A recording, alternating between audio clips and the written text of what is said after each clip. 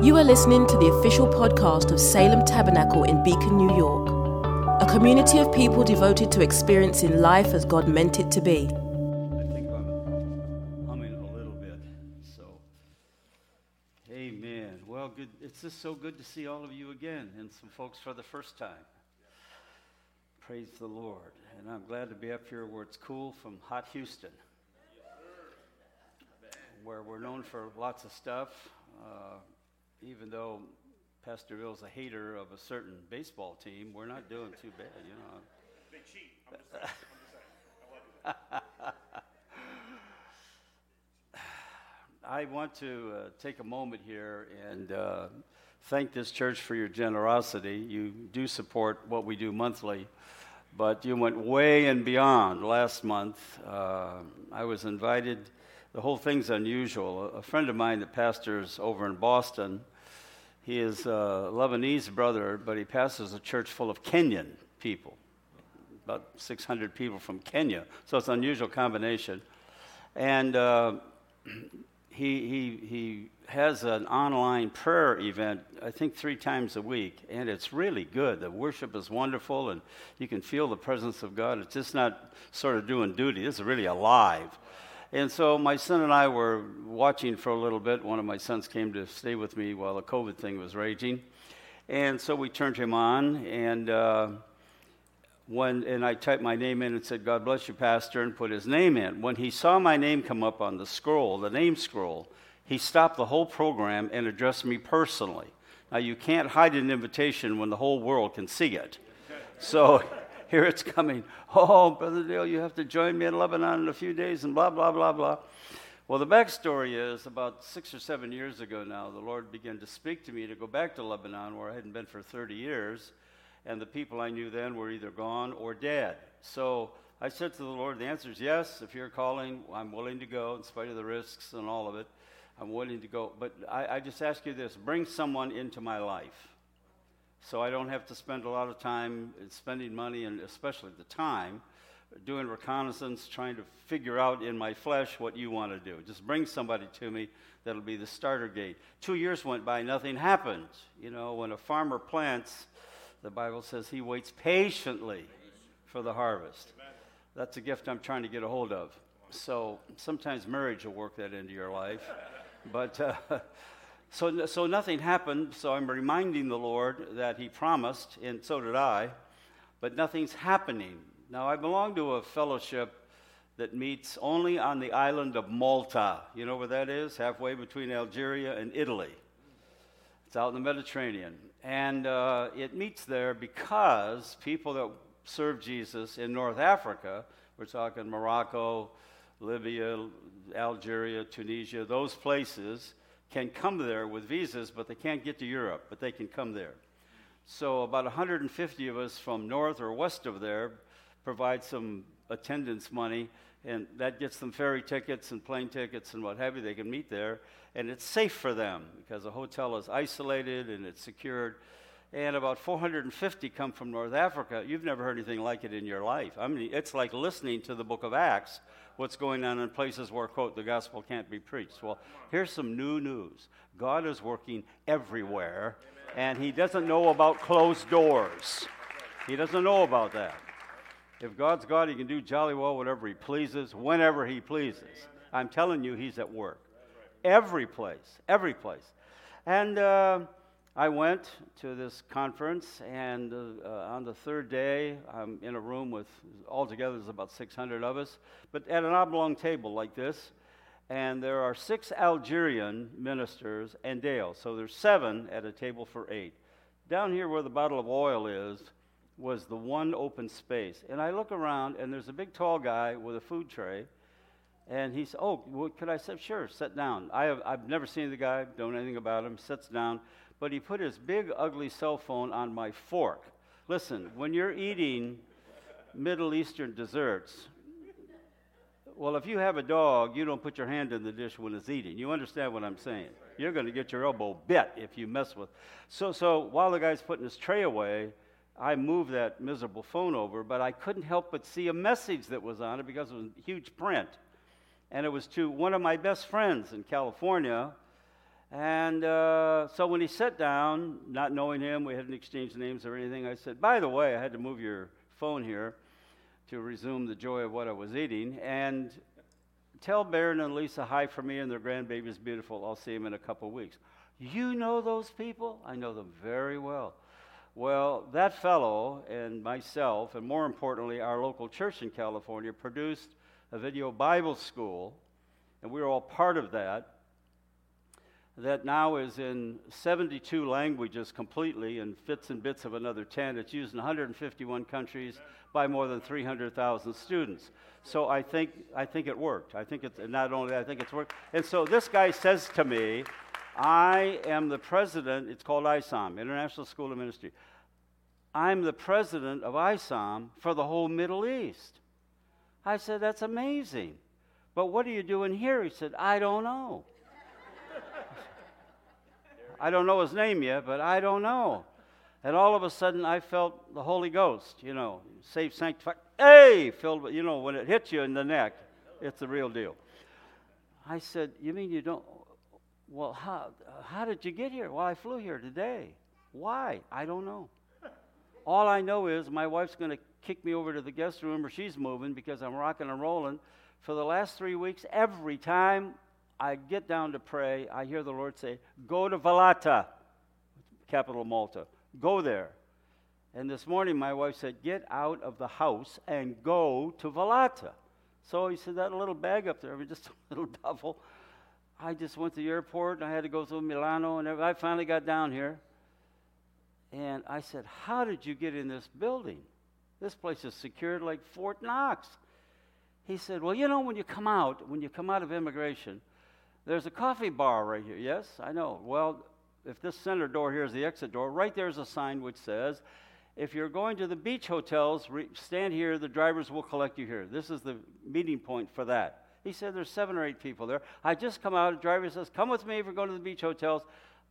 There was no place for me because I hadn't made an appointment anyway, so there's a cab rank right behind him. I have to get in the cab, follow that guy. Where's he going? I don't know, but just follow him till he stops. He said, we came here. I said, but how did you get in here even to eat? There's security people there. He said, well, I just got in line with them, and they just gave me the ring, and they gave me a pass, and here's a room card. I haven't even been up there yet. I said, well, now I'm going to prophesy to you.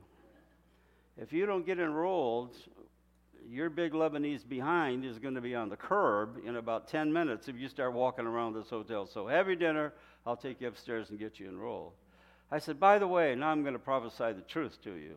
And the truth is, you're not here for this. You're here for me. And 3 weeks later, I was in Lebanon. There are 4 more times that same year. And so now I'm invited to go with this other brother. This goes right back to September. And in just a few days, we went. And he said, I know you do things and give things away. We need help. We actually have names of 500 families. Many are widows, and many of the others are moms without husbands, the attendants, the refugees. Would you help feed 300 families? 30 kilos, that's 66 pounds of food, rice and beans, etc. I said, we'll do it. We'll just take it on and we'll do it. The next day, money started coming in driblets for this before I'd even announced it. And then just a day before Pastor Bill and I were talking, I think it was also in September, I got a call and said, well, we want to thank the Lord that our number on the food thing is 500 people, 500 families. So 500 times 66 pounds, now we're getting a whole lot of food. And plus, we've also decided winter's coming, and it's mid-40s over here and rain, so people need warm blankets. We're buying 2,000 blankets. Each family will get, because they're living in plastic, just with plastic around. That's all they have, and living on the dirt. So we're going to do that for them. Could you help with that? Well, I'm in already, so I might as well just say amen. And your pastor said, we'll take care of that. That other $3,500 we needed, because that just the day before, I heard that we're going from 300 to 500. How many know if you're going down to Kroger's today to shop for that many people, it makes a difference? That much. One more visitor coming to your house, 2 more potatoes, another chicken leg, you make it. But if you have to feed 200 families, it's truckloads. It's truckloads, you see? So let me show you what happened. Here's a few little slides, and I'll make this quick because I'm really not here for a mission service today, but I want to bless you and thank you for what you've done. There it is. This is in the city of Baalbek. How many's ever heard of Baal? He was invented in this town, okay? It's also famous today for another reason. How many's ever heard of Hezbollah? World headquarters a block from where we're at, right here. There are 10,000 missiles, we're told, in Baalbek, all pointed at Israel. That's the flavor of the place. You feel the evil when you drive in there. In that town, refugees and single women with kids, we fed 105 families, and that's the stacks back there because we were told don't stay long, so we didn't. We offloaded it. There's people we trust doing the work of distribution. This man is King Laban. The right side's not the king. That's my youngest son. But the king is the guy on my left. Where is he at? Yeah, your left. I met him 3 years ago. We are now in a town whose name is this long. I can't pronounce it. But less than 100 feet from where this picture was taken are 9,000 refugees, and 2,000 of them are children. 1,000 of them have no parents with them, living in the dirt. Living in the dirt. The tribe are Bedouins. Bedouins. This man, Mr. Laban, is the king of the Bedouins in Turkey, Iraq, Syria, Jordan, and Lebanon, and lives in this little town. The king always has a big house. The blue wall behind us is one little piece of his house. He went and bought a small house, and he turned the royal palace into a school for Bedouin kids, and they educate 400 children there. And by the way, all the teachers are born again and spirit-filled. Try that on, okay? We trust him very much. He's a trusted partner. When I first met him, we stepped into a conference room, small conference room, and he's the head honk, so he has to speak first and set first the protocols and all of that. And he just kept standing, so I kept standing. And he said, I know you've come to help us in a material way, but he said, sir, a few months ago, I found Jesus Christ as my Savior. All the other people in the room are Muslims. He said, I found Jesus Christ as Savior, and I ask you, please, because I don't know much about him yet, could you speak to me at least 1 hour just about Jesus Christ? I said, I think we can work on that, okay? And we sat down and immediately became friends, and we did a distribution there a few months after we met of wheelchairs. It's been amazing what's happened. It's opened the whole government to us. There's another truckload, and you, my dear friends, partnered in this. You did it. You gave money. That's where it went. That's where 100% of it went. When we get special gifts like this, there's nothing taken out for administration or anything else or for my living. 100% of it went right back out the door. And there's wheelchairs we give away. Now we are in Greece, where we sent 250 wheelchairs the year before, and they were locked up for a whole year. Now they've just been distributed, and across a period of about 10 days, my son and I made on-site visits to 15 institutions and a half a dozen individuals. These chairs come from Joni Eareckson Tada, and I owe them reports, so we had to go see. I'm not a police officer. We just wanted to see how it is. Well, it turned out to an ongoing everyday evangelism program because, with one exception, in every place we were able to pray, and we were there for 1.5 hours to 3 hours, so it took some time to do all of this. And in every place, somebody received Jesus as Savior. Amen. While we're talking about wheelchairs. And but I want to finish up with Lebanon. And you can roll whatever's left, or just, if that's the last slide, that's finished. Thank you so much, Ian. In Lebanon, the Lord made us a prophetic promise because I accepted the invitation over television with my friend in Boston. And so we went and we joined that man and a couple of others. Before our week was out over there, the Lord promised us that the gates of government was going to be open. The day we're in that village with those poor people, that night, we had dinner with 25 members of the parliament in a billionaire's estate. Before that evening was out, 7 members of that group also received Christ as Savior. Somebody say amen. We're talking about the real deal here. where you're not supposed to be able to preach the gospel and do that. Listen, it's amazing. If God can't come in the front door of a place, he's going to come in the basement window, but he's coming.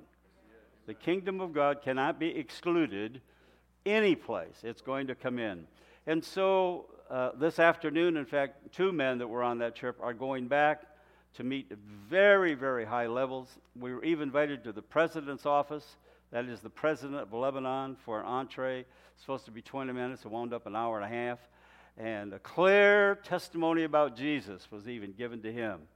And so I don't know all that's following. In fact, the Archbishop of the Orthodox Church for Syria showed up to dinner in another house one night.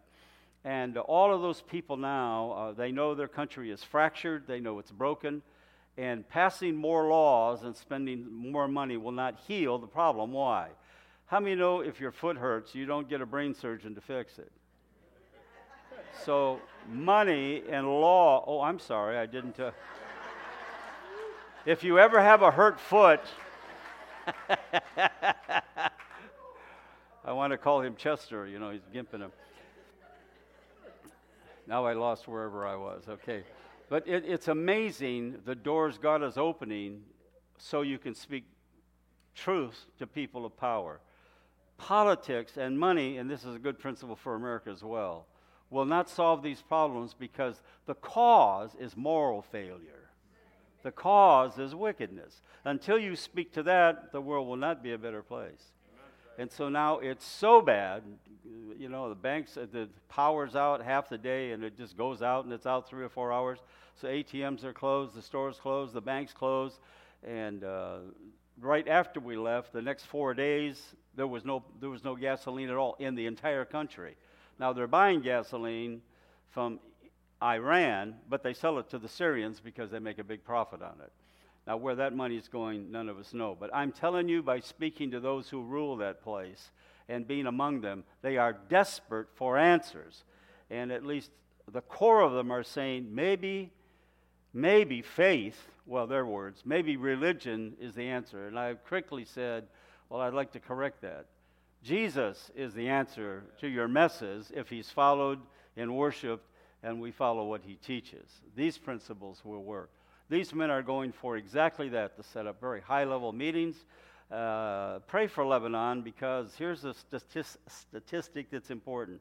Lebanon's the only Arabic-speaking, largely Islamic nation in all of the Middle East where the gospel can be freely preached. You can rent an auditorium. We had 1,400 people in the church service. It was more Pentecostal in expression than this meeting this morning. People were jumping and falling out and getting healed. And at the end of the meeting, the ones we could count, I think 142 was the count of those who committed their life to Christ for the very first time. We were free. There was no police. In fact, the police will protect you if you're doing that kind of thing. So I want to thank you in Jesus' name for what you did, because somebody today had a meal in Lebanon because of you. Because of you. So thank you, and God bless you. All right, I want to talk a little bit today, and don't fuss at me if I run on a little bit. I've come further than anybody here to come to church. So I want to enjoy it for myself. Is that all right? And I already am. So I love this worship. And we walked out of the office, you could just feel the presence of God flowing in the house. It's a side point, but we're trying to teach the church I belong to in Houston to don't come here to worship, come worshiping. Amen. Start that in your house. Get some good music on you can sing with, worship with. Whatever you listen to, you can't do that, change what you're listening to. But come here worshiping. Come here praying. It's easy to come in with all kinds of stuff on your mind about your life, your job, everything else. That is exactly the level of what you will receive. Not very much. Why? You can't be filled if you're already full of stuff. God has to have something to work with. Okay? So the pastor told me to say these things, so I'm going through my list here. But how many know we get much more out if we put something into it?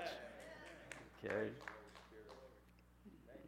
Well, a few people, this row here believes, I think. But how many? It just makes sense to prepare ourselves coming into the presence of God. That's right. Read through the Old Testament, all the work that was required for any priest going into the presence of God. A lot of stuff, washings and clothes and all.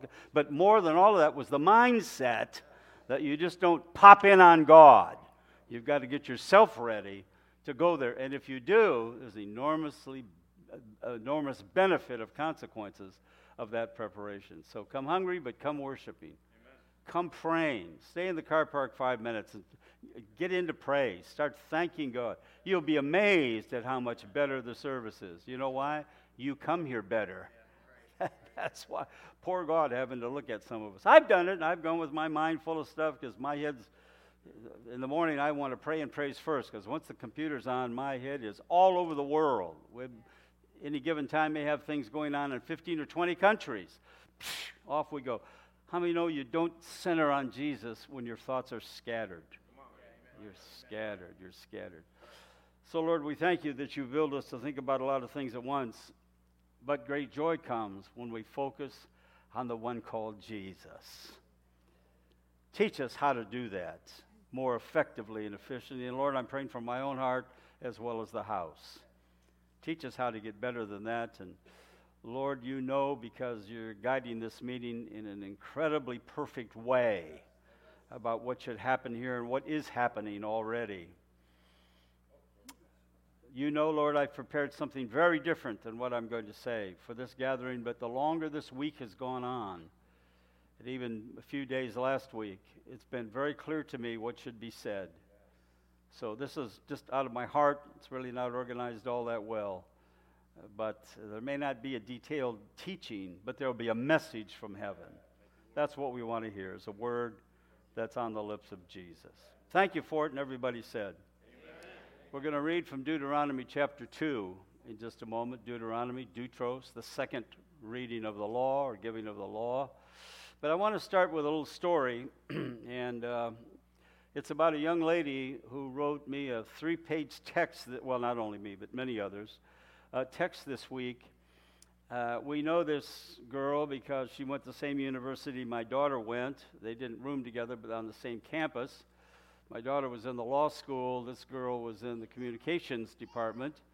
And along through the semester, she put my daughter up on the law school, which got her hired by Joel Osteen a few years ago, and she's still there. But the girl got in communications, and she lived a whole summer with us, in fact, from mid-May till late in August, because she was engaged to a boy from our church, and she was working 2 mornings a week for Pastor Hayford and just drive up there and do that work in communications and writing intros to his radio and TV programs and all of that.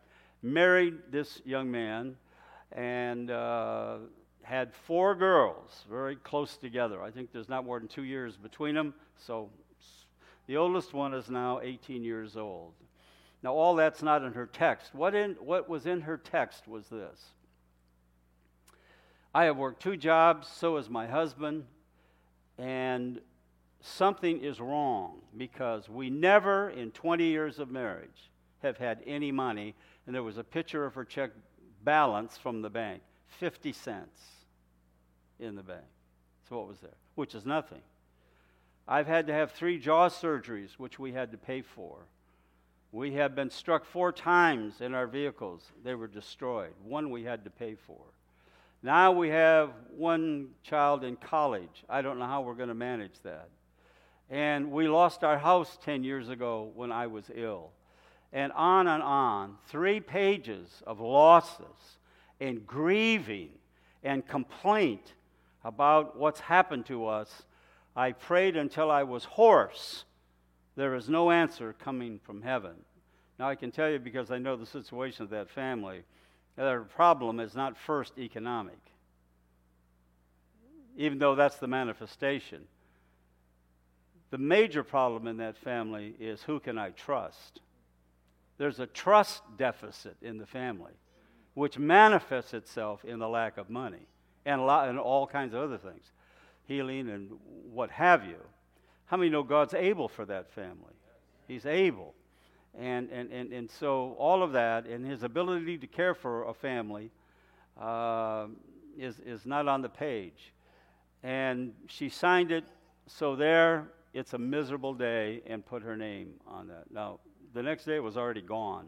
I think there probably was some pushback somewhere. Let me tell you her condition in one word: stuck.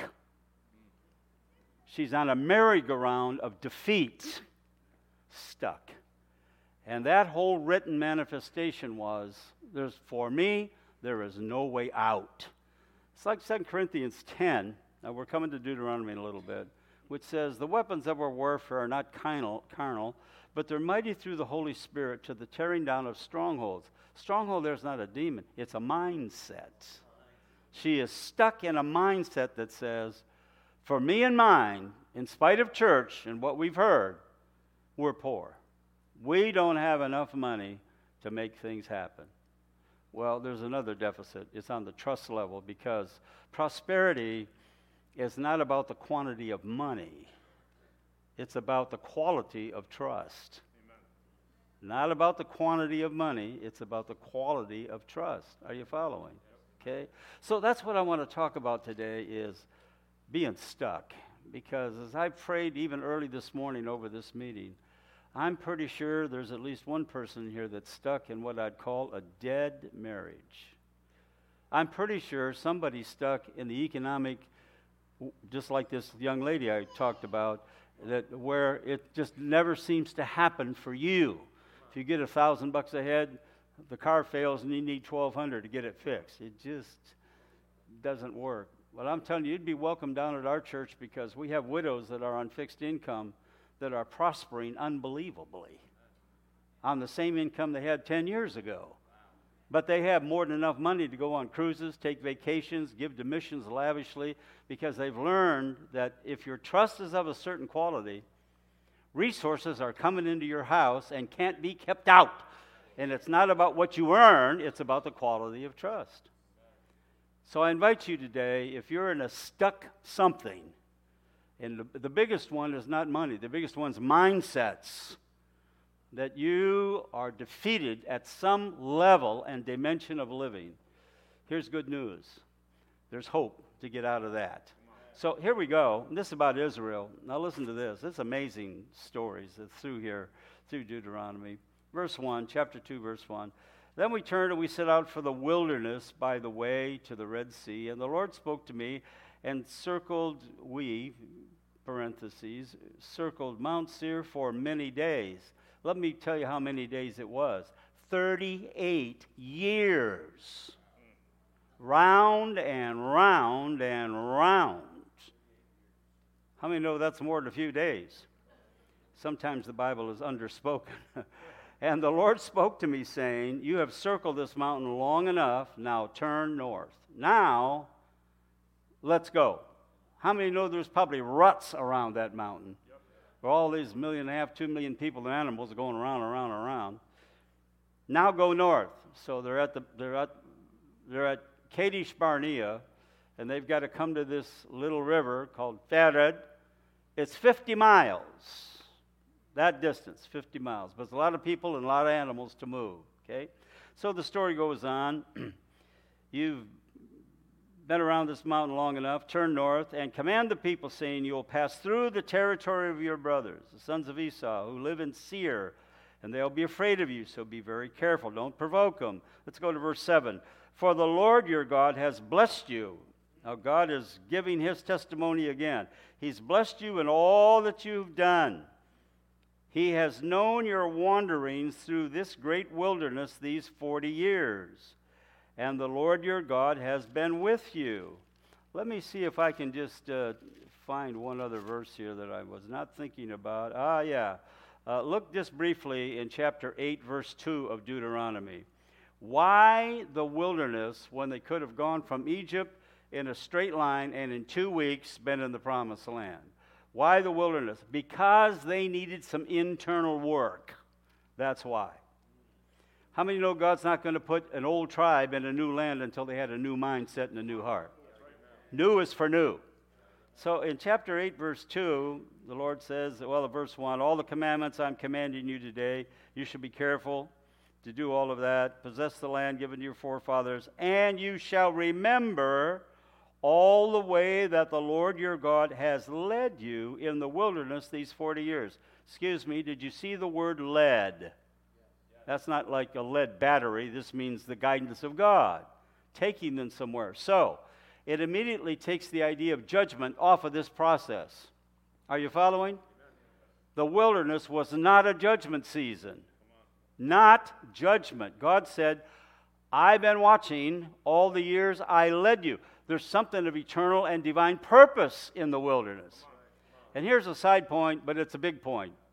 If you intend to be used by God at all, you will go on a one-way ticket into the wilderness of some kind. And you won't come out. There's no return ticket until God's done fixing us. You will go there. Why would you go bankrupt? Why having all these problems? Doesn't seem like anything's going. God's working on us to His benefit and ours if we'll stop grumbling about it and say, thank you that you've taken notice of me.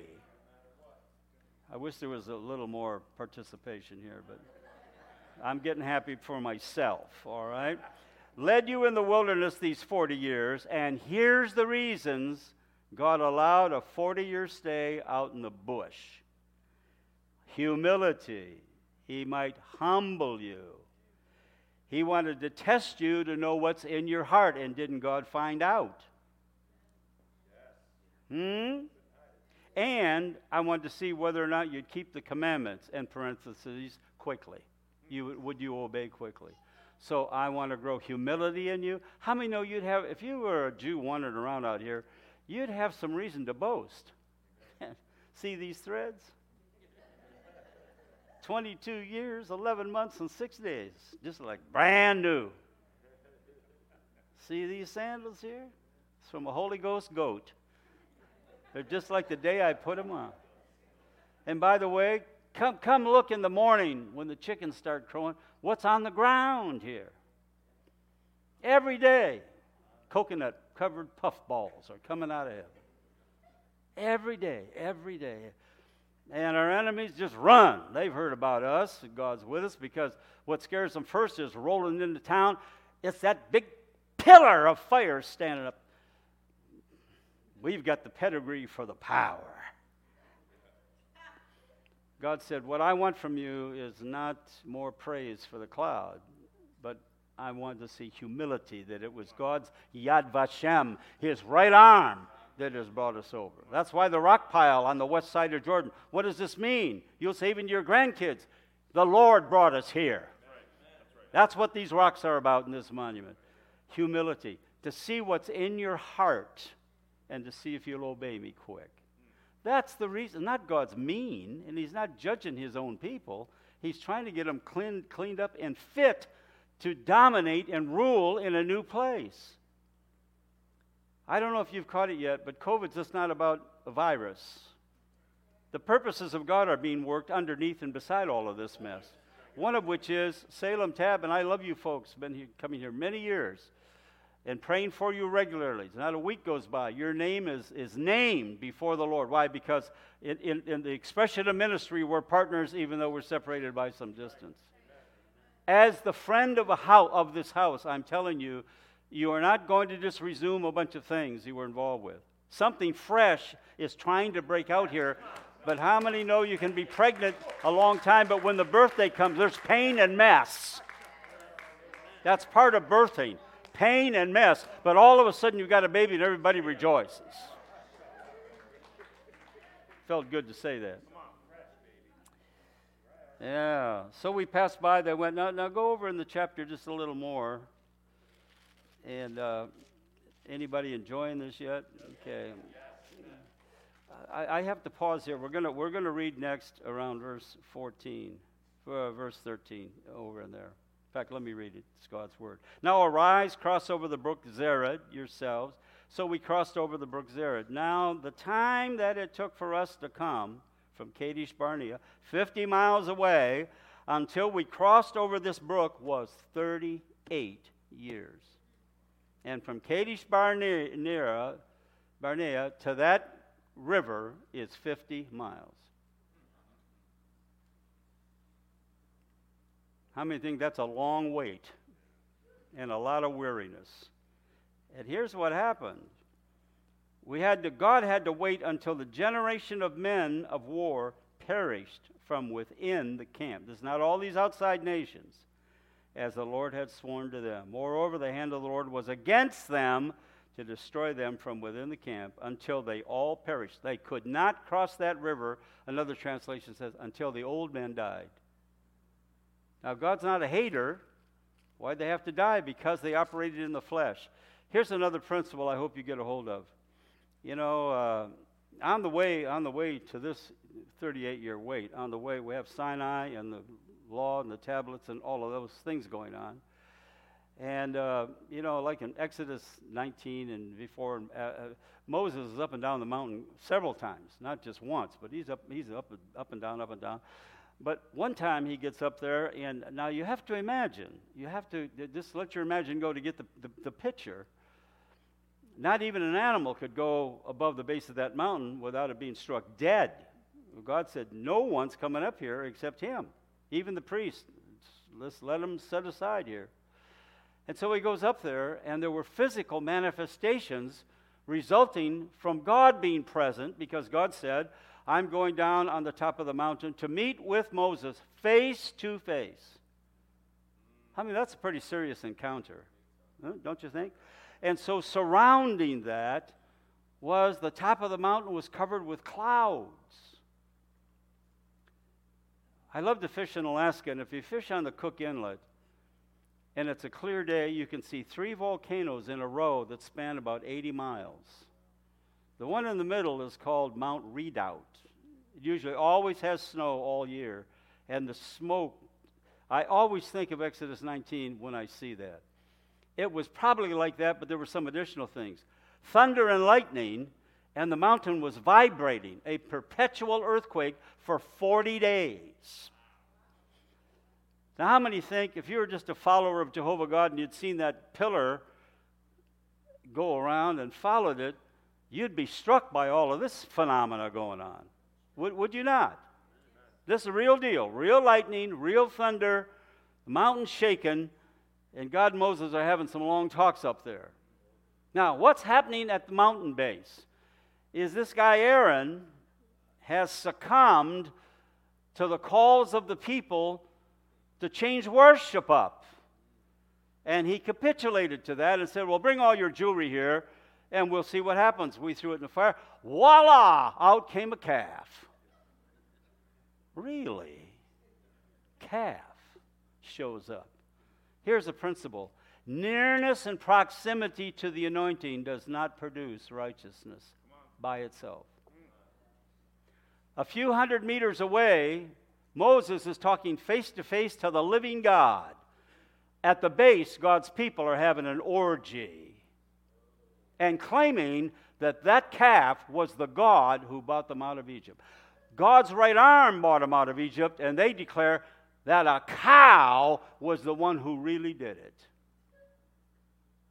Wouldn't you think there'd be more spiritual acumen and appetite and respect for the God on that mountain than this bunch of nonsense that's going on? What are you saying straight up, Dale? What I'm saying is you can sit in this church for 40 years and not know God at all and feel Him in every service. It's not what's felt, it's what's applied and ingested into the spiritual makeup of a man, lest we get stuck. How do we get out of getting stuck? Stuck, whatever it is, money, marriages, circumstances, a job you can't stand, you're not happy, you get up every morning and say, help me God, just to bear it another day, but you got to have the salary to pay the mortgage. And well, it's a corny old trite saying, but it's true over this matter right now. Whatever the stuck is stuckness a word? We'll make it a word. It is now. It's a creative miracle. Just have stuckness. Look at your neighbor and say, he's trying to tell us something. I don't quite get it yet, but it's stuckness. Okay. We are going to have to do something we have never done before to go where God has never taken us before. We've got to break out by intentional choice. to not be the same at whatever point the stuckness happens to be.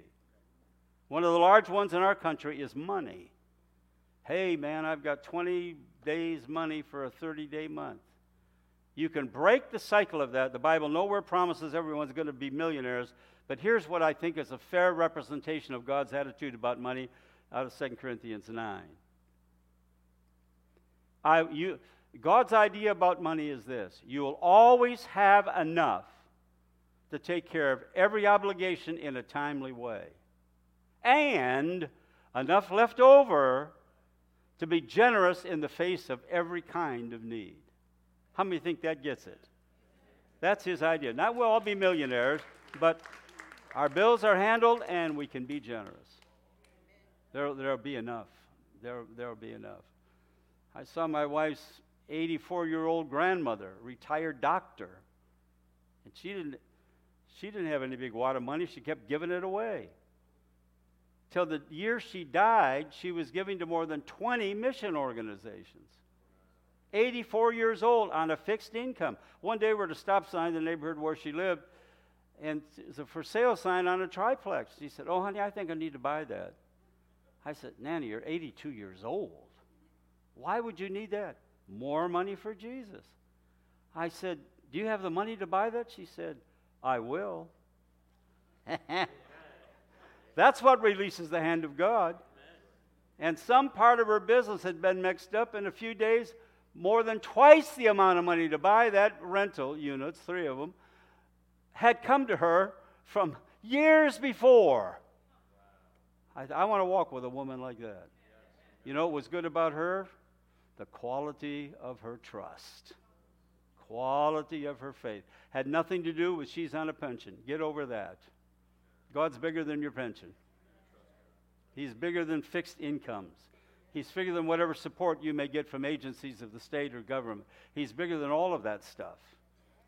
And so, that second point, we become like the thing we gaze upon and worship. Look, it's when problems heap up, it's just our nature. Look, I've done it. I've confessed to you I have. It's very easy to get obsessed with all the difficulties that come, especially when there's one thing after another, like that young lady right in that text. Just one thing, and now it's gone on for 20 years. When we get our focus on the battles of life, didn't the Bible say over in Matthew's letter, there's a way the seed gets robbed from you quickly. The cares of life is a demon that'll grab this seed I'm teaching this morning out of your life, if you let it. And how do you let it? By focusing on the cares of life. Firstly, I don't think it should be any surprise that the world is full of sinners and they act like that. Oh my goodness, can you believe how that person's doing all this stuff? Yes, I can believe it. Why? Because that's what sinners do. Sinners are acting like sinners. What's frightening is when saints act like sinners. Okay? Especially mentally. Focus. Well, brother, you don't know what I've been through. And excusez-moi, you don't know what I've been through. So let's trade horror stories. Or we can say, you know what? I've made a choice this morning. Here's what it sounded like. When my feet hit the floor, I said to the Lord out loud, "This is the day the Lord has made. I'm choosing to rejoice," and screw it up as quick as I can. No, that's not how it goes. I choose to rejoice and be glad in it. Aren't there some things that challenge you every day, and in 20 countries? Sure. But I'm not laying in bed and like, wow, what's going to happen in Ethiopia? What's going to happen in, Nepal? And what's good? No. Look, God's building the kingdom, and it's settled in His mind and heart. It's what He cares about, and if we're doing His work, you see. Secondarily, and I don't want to be unkind, or thirdly, wherever we are, I'm coming to a close here, I hope. Some of you may have to switch out a few of your friends. I'll tell you who I cannot countenance in my life.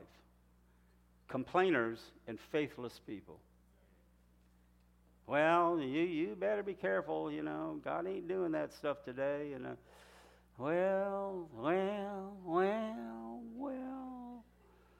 You know what I want to say? Shut the hell up.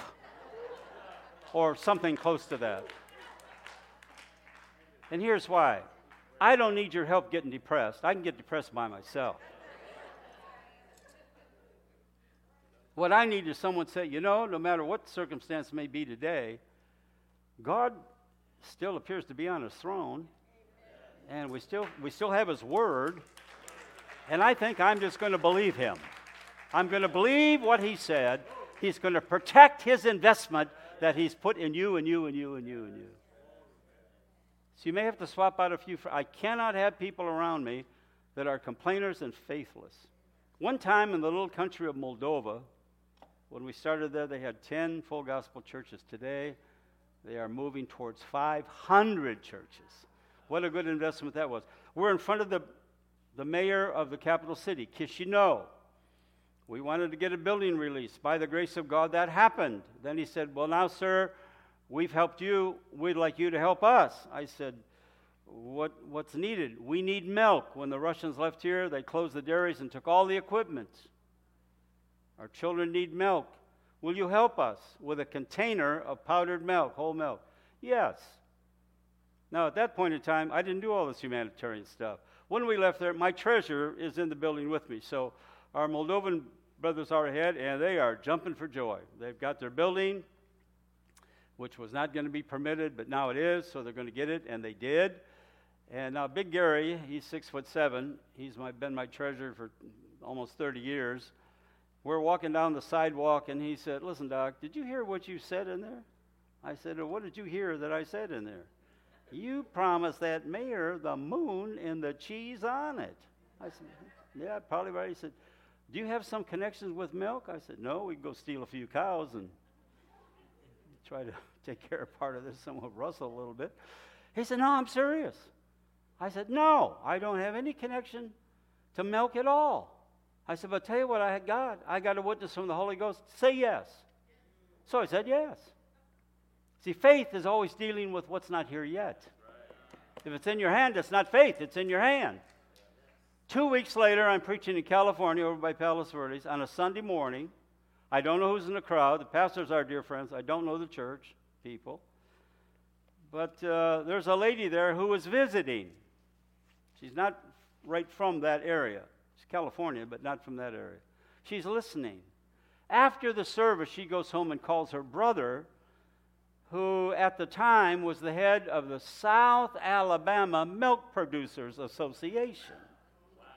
How many see the end of this story? And she said, I heard a guy preaching this morning, and this is his name, and I got his phone number from the pastor. You need to do something for this guy because I think he's the real deal. Okay, well, it'll take a little bit. So 2 months went by, and then they have this corporate board meeting at the Milk Association somewhere in Alabama, and the guy calls me about midnight. Is this who you are? Yes, it is. Very much a southern voice like that, you know, full of sugar. And so-and-so from the Milk Producers Association. Now, mentally, I'm not making the link yet. I said, well, it's nice of you to call. Can I help you with something? Well, my sister was at Calvary Church a few Sundays ago and heard you talking about needing some milk. Yes, I said, what do you need? I said, well, I need a container full, for sure.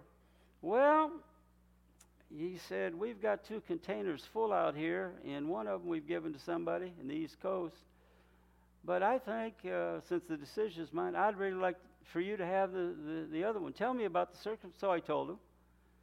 He said, you got it. I said, well, how much is it going to cost? He said, it's not going to cost you anything. I'm giving it to you. Okay. A man I don't know.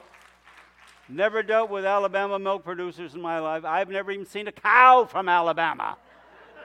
But how many know God's watching? He was in that meeting, everyone communist except our guys on our side of the table. And he said, and by the way, we do good deeds here periodically, and this is one of those times. Send me all the shipping information, and we're going to ship it right to the door. And not only did they give it, they shipped it. I've never seen a scrap of paper about that container. What I do know is, when it got there, the bishop took some boxes, went right back to that same office and said, we've done what we promised. It has brought enormous favors. So the bishop now can walk into the president's office of that nation without an introduction or an appointment, and I have been there with him. A container of milk. All right. I think you've got the point. Here's what I'd like to do in this part in the interest of time. If you're one of those people that are stuck, dead marriage, dead job, finances, circumstances, like that little lady I talked about, I just want you to stand where you are and say, that's me, I am stuck, and my life needs to get off the merry-go-round, and I need to start. Come on, if that's you, just stand up where you are. You don't have to come down here, but just stand up. Don't be embarrassed. It's okay. We're here to be helpful, not to critique anybody's life. I've been on a merry-go-round too, periodically. We need to get off, and it's by the help of God. Here's my simple instruction to you. If Pastor Bill and I could help you unpack where you're at, we'd do it today. Whatever time it took, we'd do it. These things are very subjective and personal. Whatever walked you into it, some pieces of that will walk you back out of it. I know for sure Jesus has to be the centerpiece of the change. Turn your focus on him. Now, we're going to pray for a moment, and I want you to pray in this instance for yourself. Lord, I've stood to present myself in a public meeting. I'm stuck. If you know what that is and you know how to pray in tongues, so no one else has to hear or even know.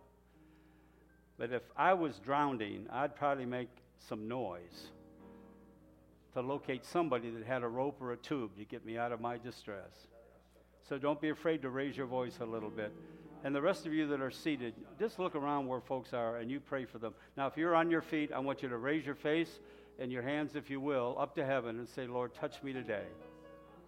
Unstick my stuckness. Break it. Come on, somebody open your heart to God right now. This is where the business is done, because it's your heart before God. We're before you, Lord, in a public place. We've acknowledged we're stuck, and we need out.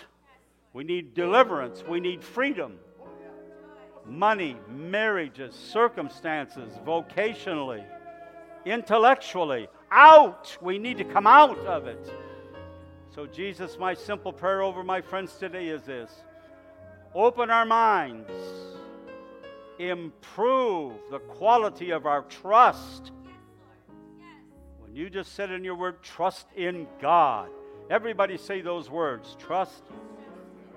We do that today. We shift away from what we think, from our emotional responses, and the mental prisons that have locked us up to the glory that's in the face of Jesus. And where his Spirit is, there is liberty. Now give him a shout and give him a praise. Come on.